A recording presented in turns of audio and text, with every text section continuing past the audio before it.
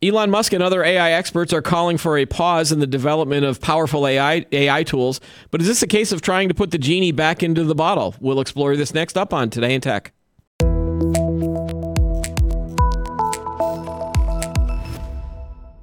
Hi, everyone. Welcome back to the show. I am Keith Shaw. An open letter coordinated by the Future of Life Institute, which lists Elon Musk as an external advisor, calls for a 6-month moratorium on the development of generative AI tools like ChatGPT in order to give the industry time to set safety standards for AI design and also prevent potential harms of the riskiest AI technologies.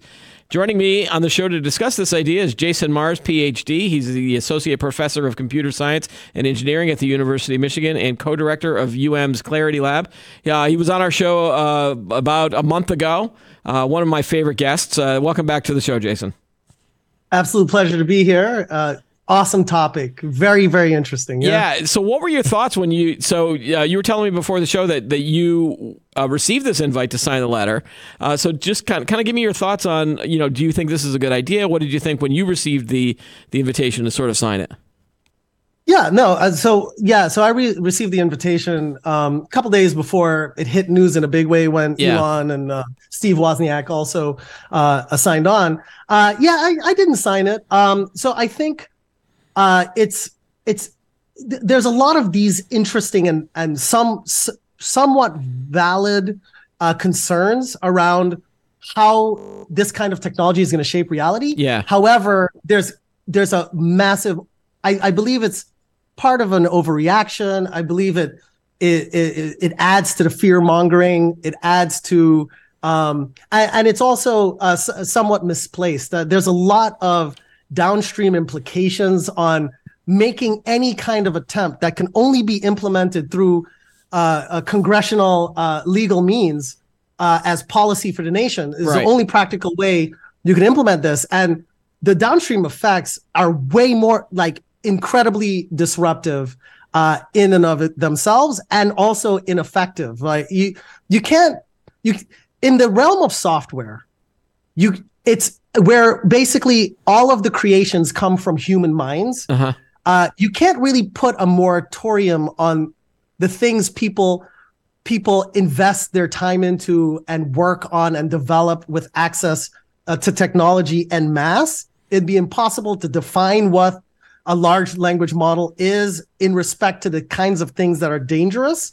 And it'll also put a pause on the development of a technology that many folks globally are developing, which would stunt, essentially, we're already at risk of losing some of America losing its monopoly or its advantage when it comes to technological development in the world economy. Yeah. This would stunt our ability to be relevant. We're already losing the social media game with TikTok being one of the largest platforms in America, surpassing all of the copycats that are trying to replicate it in America. Yeah. So you can imagine what an opportunity this would create for other nations to advance and overtake the technology, especially given that it's public how it was built. Yeah, if this was like a U.S. based moratorium, then all of a sudden, I'm pretty sure China's not going to sign that, and other nations that are developing AIs are not going to sort of jump into this. What are their concerns about the risks of sort of this race? Because my first impression was like.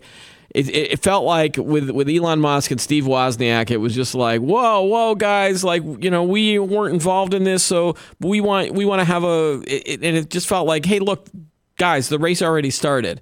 Like, you can't just pause a race in the middle, and you just have to keep going, or be better and catch up.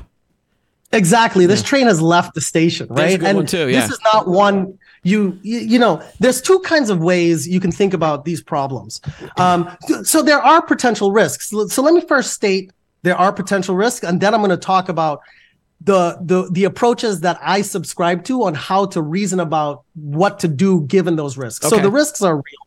So right now we live in a world where people are consuming the information they would like to consume, and the more interesting and bombastic that information is, there's almost a propensity to believe it, right? So now we have a step function in our ability to fabricate things that look real. These models are trained to mimic real based on what it has been trained as real. And so we're seeing this in many modalities. I recently saw a video where someone was using Obama's voice to say what they wanted to say. Right. And it was in real time rendering a voice that was convincingly Obama. Could you imagine someone mimicking Biden's voice and calling upon all Americans to do something hateful and atrocious? Right.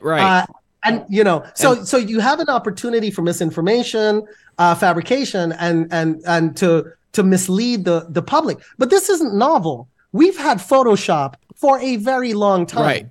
Right?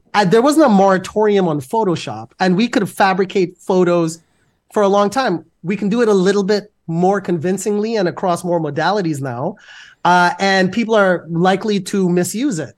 And we have to educate the public now to be even more thoughtful and suspicious of what they see. And there's an education journey there. So that's a real risk, right? Yeah. There's also more economic risks with. Yeah, go ahead. Sorry. Well, there's always been bad actors from whatever technologies come out with. Like you said, we didn't ban Photoshop because some people were putting, somebody's head on someone else's body. Exactly. Obviously, you don't halt AI just because someone's using it to fake Obama or Biden or Donald Trump or whatever that they're doing out there. It's more about educating the users of such stuff. To do that. So is that their main? Absolutely. Is that their main reason? And it's not because, again, there's a quote here that I wanted to read you, and this was from one of the guys that I think signed the. No, he's one of the organizers of the letter, and this is the quote. "Quote: It is unfortunate to frame this as an arms race. It is more of a suicide race. It doesn't matter who is going to get there first. It just means that humanity as a whole could lose control of its own destiny." I mean, when you talk like that, then you're talking like killer robots, Terminators, and we're doomed because AI is going to get smarter, and it's like, whoa, like that's not what this is doing, right? Or exactly. Or, maybe I'm just naive, and maybe this is something that doing. It does feel a little bit like the sky is falling from this group. Yeah. I mean, and this is what gets clicks, and this is what gets attention, right? Especially when it's coming from folks like Elon Musk, but the real issue is. That's absolutely not the case. We are going to have to adapt. So there's two approaches. There's prevention, where we stop progress, right? Well, let's stop it. Let's figure out what to do. And then we'll restart. We'll unpause progress. But really the attention and the energy should go into adaptation. And how do we now live in this new world? How do we anticipate how things will change and then stay ahead of the implications insofar that some might be dangerous, right? I think there's other implications that are more important than, misuse of information. There's other implications that are much more foundational. There's a lot of, for instance, there's a lot of specialized skills in the world, right? Mm-hmm. We've got journalists that win Pulitzer Prizes, for example, for how they exert their stories. That kind of thing needs to be re-understood because the barrier to entry to writing a phenomenal story is going to be reduced because now more people are going to be able to access the help of some of these systems to write incredibly brilliant stories. So that actually applies on an economic scale. Now the things where the economy of it, the wages that certain employees get being high for their specialized skill, now more people will be able to do that thing. Right. And so that might create differences in the demand supply. Those are the kinds of interesting questions I would want leadership to be pondering and thinking about how do we stay relevant and understand 5 years down the line how this is going to change the economy and so forth. But this knee-jerk reaction kind of, sensational standpoint is not useful. What concerns you about AI at the moment? I mean, obviously you're enthusiast of this idea and a lot of these tools that come out. You mentioned on the last show that you use it all the time in your programming, like when you're coding, and it helps you become more productive in the work that you're doing. And I think you said you're using it in your classes as well. You're using it to teach. Absolutely. So and your students are allowed to use it as long as they sort of reference it, right? Yeah. So what are your concerns about some of these tools at this point? Is it because another big concern I've heard is about explainability, that there's a lot of people that still don't understand why the AI sort of spit out what it did. Like it didn't. Explainability has been explained to me for 3 to 5 years now, and I still don't understand it. So if I still don't understand it, it's probably an issue, right? Yeah. No. Absolutely. Well, and the thing is, my concerns really are manifested in what we're seeing happening currently. My concerns is most people won't understand it. Congress people don't know what a website is. Is YouTube a website? Like folks don't understand what's going on. And so bad choices might happen. Sensational things like this may cause a congressional hearing. Elon Musk might be invited to say something.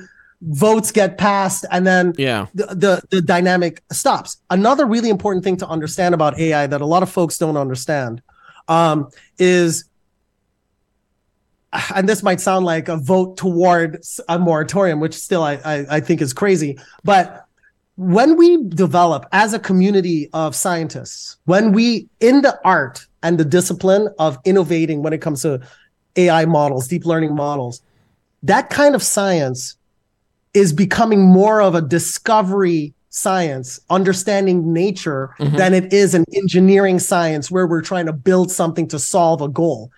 A lot of times when we build these models and we train them in various ways, we actually don't know what that model is going to be able to do. We'll have some thoughts as to why this mode of training and why this style of neural network should have the capacity to do something. But once we're done training it, we've been blown away, and it manifests itself in the papers. In the papers themselves, they'll say often things like, we never expected the model to be able to do this, but look at what it did, right? And so every GPT-3, what the paper that was published doesn't talk about it being able to write code, but then we discover after the fact, this thing can actually write code. ChatGPT was primarily motivated to create a PC GPT-3, unbiased, doesn't say offensive things.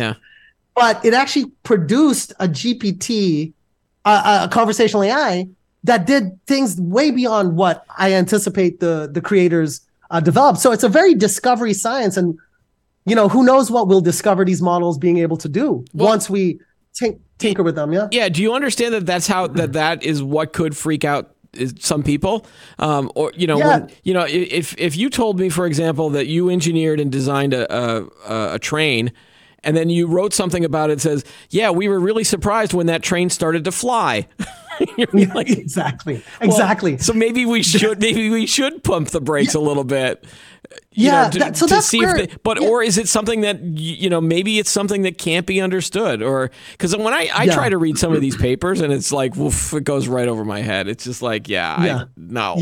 I'm hoping that there are smarter people than me that are reviewing these things and going, like, when you read that, where you were like, wait, what? You were surprised that it did this, I'm also, a lot of it is actually breathtaking even to the researchers as to what these technologies are able to do when trained. The fundamental difference is when it comes to the practicality from a societal perspective of taking an approach of prevention or slowing down of this kind of progress.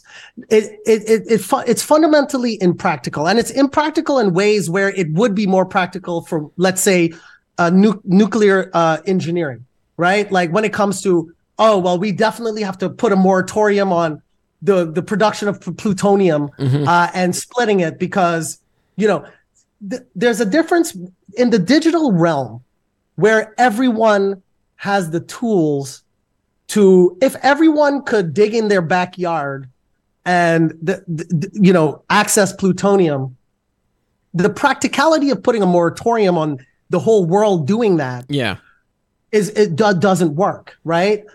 In software, we're in that realm where people will do it underground, and then it'll be even more dangerous.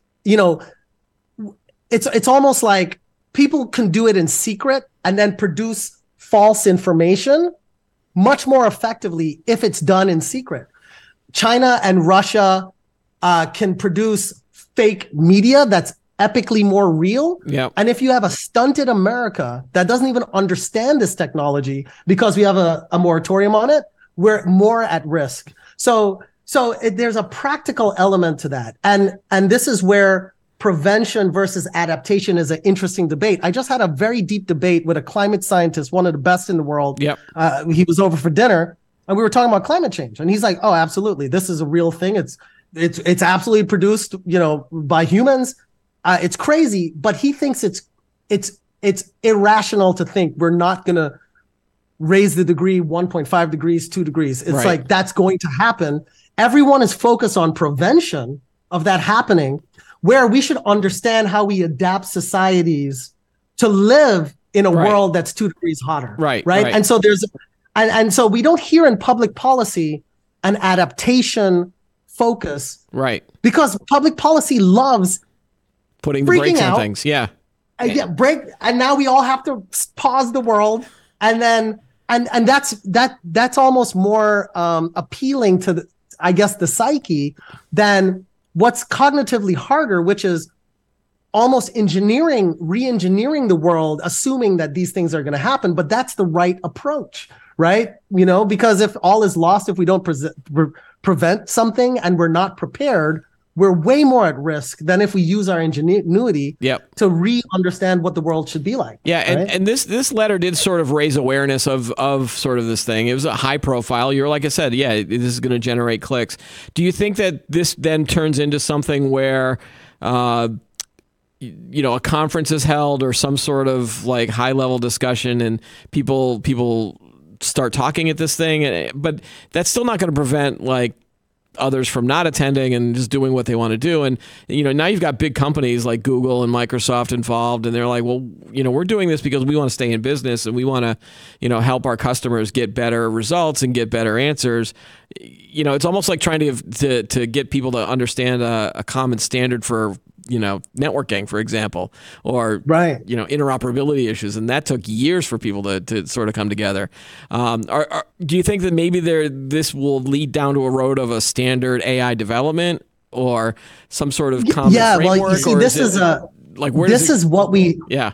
Absolutely, right? So the interesting thing about what's happened is the AI is here now. And now we have to understand what to do. Yep. Now, you mentioned, conferences. There's a lot of different viewpoints and forecasts as to how the world changes, right? Do we have this centralized AI there's a lot of funding of companies and a lot of thought that the future is we're going to have these centralized AI resources that are kind of regulated by the government, and they're like a utility that's going to be consumed by society, right? That's one thought process because it's really expensive to train. They're huge, and it's a lot like a power delivery to a grid. Right. So I don't think that's going to happen at all, right? That's a very thinking in the now. Mm-hmm. All of the scientists, the computer scientists in the world, I won't say all, let me say much of the energy of the global computer scientists in the world is understanding how we make these technologies smaller, more wieldable, easier to train, faster to train, easier to get as smart, with less power, with less energy. That's all of our focus. The first computer was 2, buildings big before we had a PC. Right. And now we have phones in our pocket that society will understand how to take these technologies and wield it. So I don't think it's a practical solution to think that we'll have not this decentralized, everyone democratize access to AI. Right. But the high level point, though, is what you suggest is exactly the kind of energy we should exert. We should have special conferences. We should have new kinds of think tanks about just answering the questions of how will society change? Right. Because deriving the solutions will then be a straight line, in my opinion. But it's making that prediction as to, given what we know about how technology evolves, given what we know about what we observe, the new digital ecosystem being where everyone's getting their news from social media, et cetera, when you put together these interdisciplinary fields of study and understanding to predict what are the 10 changes to the world 10 years from now. Yeah. Having the best minds think about those changes is the first step. And then as we observe the living system of the natural development, and once we understand those 10 things, then we understand how to adapt the world to it. I think the best luminaries shouldn't spend time writing these open letters to excite dramatic fear, but they should be organizing that conference. Elon Musk and the organization that slips my mind that actually created Future of Life Institute. Yeah. Future of Life. They should be organizing that conference now and getting people to sign up to attend and present. Yeah. How this is going to change the world, as opposed to drama. I liked what you said about sort of it won't be a centralized AI. I think I tend to think that maybe that would be better, but then I start thinking, well, wait a minute, if down the line everyone might have their own individual AI in their pocket, and then they can then sort of, again, saving power, saving resources and processing time. But then I start thinking, well, then all of these little AIs are going to start fighting with each other, and then we're going to have like a big AI war. Yeah, exactly. And then my mind goes off into science fiction again. A lot of things to think about. So, and again, I think the education part of it is so important as well. Getting people that might not understand what an AI is at the moment, start telling everybody that it's like, this is what's out there. This is what might happen. This is what could happen. Be alert about every picture that you see, every video that you watch. It might not be real. It was created to either fool you. Again, we've got April Fools coming up. Like, that's going to be like, I can't wait to see what comes out tomorrow. Like, so speaking of that, totally. Speaking of that, since we didn't, the whole news about the AI image fakery with Donald Trump, allegedly getting arrested, like those photos, and then last week the Pope. I fell for the Pope. I don't know if you did. I was like, that's a cool Pope, man. When did the Pope get into cool stuff? So I'm always aware of potential political images and political things, because I know that there are people that are working on that. So I'm ready. Like, any image you send me of a politician, I'm like, all right, I think that's fake. But a Pope wearing a cool jacket, like, if it was like, that's great. That's so hilarious. The first thing, just last night I was chatting with my wife. And I was like, you know what I'm shocked by? There's this Nashville shooting, epic tragedy, crazy. And there's a lot of interest in seeing what's in the manifesto, right? Like, we want to understand what caused this. Right. And I was like, Lingjia, they're not releasing the manifesto. Okay. Just count down the minutes and hours before someone leaks a fake manifesto generated by AI. Right. And that could also cause more issues than if they release it, right? Right. Like, you're absolutely right. Like, but you see that the insight to even make that prediction is what we want every American and every person in the world to understand, so that when it does happen, they're like, oh, let me first think, is this real or fake, right? As opposed to taking it at real cloth. But when I saw those pictures, that's exactly the kind of thing that's causing anxiety, societal anxiety, right? It was a very compelling picture of the Pope. Trump being arrested was incredibly timely. Yep. Everybody wanted it to happen. And this is the danger. When you really, really want something to happen in the world, that's when your critical thinking skills go away. Exactly. And you want to believe it. Yeah. And then you'll believe it. And then you'll act on it, right? But the thing is, I call it an overreaction, because we've seen this movie has played many times over, right? Where there's a novel new technology and there's this societal anxiety, and it's never manifested as bad as the fear is, right? And Photoshop, I think, is a great example, because frankly, a great Photoshop technician could have done that Pope picture before there was, GPT But that Photoshop would have taken how long for a skilled technician to do? It would have taken at least 20 minutes or more, and this thing can get spit out in 60 seconds. It probably would have taken longer. It was so good. It would have taken longer than 20 minutes. I'm trying to figure out how long it would. I would never be able to do it just with Photoshop. That's why. Yeah. That's why I like this idea, because it does democratize the idea of well, you know what? I really want to. For my poster or for whatever, I want a picture of a pope wearing a cool jacket, and just being able to sort of say it verbally and prompt it into an application that gives me power to do things. Now, again, I'm not doing it for an evil purpose. I just want a really cool image. To sort of express the idea that I want to do as a journalist or a content creator, things like that. I don't think I would ever veer into the negative part of it, because I generally think and most won't. And most won't. Right? But rather than spending a week learning how to do Photoshop and doing all that stuff, it's that's what excites me about innovative technologies. But I'm a good person, so I understand that there are people that aren't so good as well. So, all right. So, have you experienced GPT-4 since it came out? I think it was right on the cusp the last time we talked. Yeah. So I've tinkered with it. I've tinkered with it a bit. Yep. And I've read a good bit about it. I think it's interesting, right? Because they're including images, which makes total sense.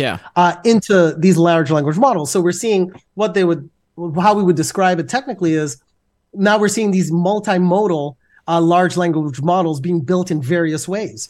So I think that's the big advancement. Of course, it's better trained. It's able to grab more understanding and insights around the world. So it outperforms GPT 3.5 in the same realm of things that 3.5 does. But the fascinating thing is that now it's able to capture these high level understandings about the images of our world, right? So beyond just reading the text of the internet, it's also understanding and interpreting the images that you'll find on the internet too. So it's a model that both can listen to what people are saying and see what people are saying. But there's a distinction between the GPT-4s of the world and the chat GPTs of the world. They're kind of two types of AI. GPT-4 and 3.5 and those GPTs are models that are trained to understand everything it can about the world. And then it can be applied for many different tasks, many different things you might want to wrap that model in. You might want to wrap it in a product that solves a particular problem. And the intelligence of what's in the world is now applied to your solution to that problem. Something like ChatGPT is essentially a wrapper around something like GPT-4 or GPT-5, where it's actually the model conditioned to do one thing well. In the case of ChatGPT, it's question and answering interactions. Right. So a GPT-4 whole cloth wouldn't produce a chat bot as compelling as ChatGPT out of the box, but it has in it an incredible amount of knowledge that would then, if the same ChatGPT wrapper was applied to it, would be ChatGPT 2. Right. So, so you're still excited about the technology and where it's going. Yeah, absolutely. Absolutely. I think it's a phenomenal direction. I think the only problem that exists now is there's a bit of a monopoly of those kinds of technologies realizing these advancements in OpenAI. Like when you look at even the Googles and even Microsoft's own other version of a large language model that was in Bing. They're still using that? No. I mean, and it's not ChatGPT. As you get it on OpenAI, those are attempts to catch up and to participate because they see a market that they're losing. But it's not democratized where many different institutions, whether it be universities or companies, are actually all innovating at the same time. So I actually want to see a world where more folks are innovating on these technologies, and we're not just waiting to see the next thing from OpenAI. Right. But yeah, I'm absolutely excited about the technology. Okay. So talking about the competitors, we saw that Google came out with Bard, and have you tried that at all yet? Or yeah. So So I've seen its output, Yeah. right? So I haven't played with it directly myself and tinkered it, but I've seen A/B comparisons between what's produced. Yep. It's clear that the methodology, the way that ChatGPT was trained, it's clear that that was not applied to Bard. Okay. Bard is much more the old school GPT-3 style of training, which didn't condition it for phenomenal understanding of conversational AI in a question and answering system. Yeah. That's primarily why these other systems aren't as good, in my opinion. Yeah. The way that ChatGPT was trained is they use a lot of humans to write what the model should say. Okay. To improve it upon GPT-3, Yep. right? So you have your model that learned from the internet, Yep. but then you have to have a human in the loop and coach the model and train it. And indeed, they took the coaching and they were able to take that coaching and turn that into a model. And then you had two models training each other. It's using a process called PPO, but where it's reinforcement learning. So they had a trainer model teach a student model, right? Yeah. Like a ChatGPT, and I'm just simplifying, a GPT-3, and then that's how it got good.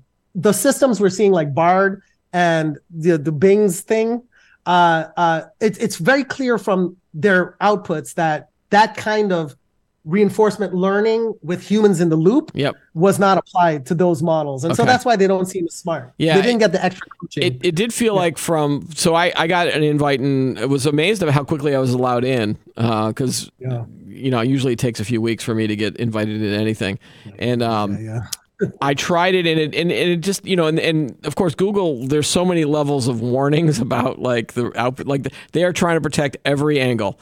And so the results that you get are just kind of like dull and boring. And, so I equate like, ChatGPT and some of the stuff that was in the Bing was like your crazy uncle at Thanksgiving, where Bart is more like your dad and, safe and reliable and, doesn't want to make any waves. Whereas, crazy uncle over there, he's going to just do whatever he wants. And that's what Microsoft was sort of pulling back too. They're like, we're going to limit this so that we don't get a lot of the hallucinations and really freak out people of where this could go. So that's my thoughts on that. So Jason, again, thank you for joining us on the show today. Of course. I love talking about this stuff with you. So we'll definitely have you back whenever another big thing blows up in the world of AI. I know. All right. Awesome. Thanks, man. All right, that's all. Pleasure here. Thank you. Yep, that's all the time we've got for today's episode. Don't forget to like the video, subscribe to our channel, and add any comments that you have below. And join us every week for new episodes of Today in Tech. I'm Keith Shaw. Thanks for watching.